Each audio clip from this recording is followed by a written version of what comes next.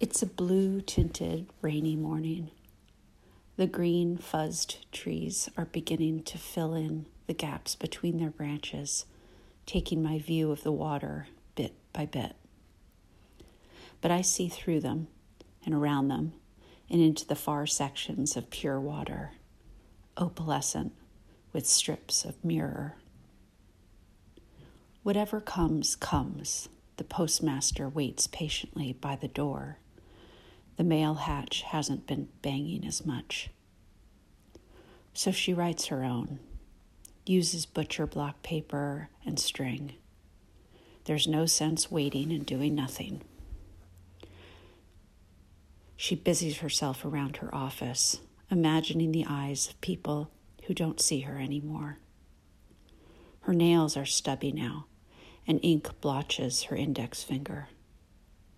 The ink builds up, washed off, but still remaining deep in the crevices of a callus.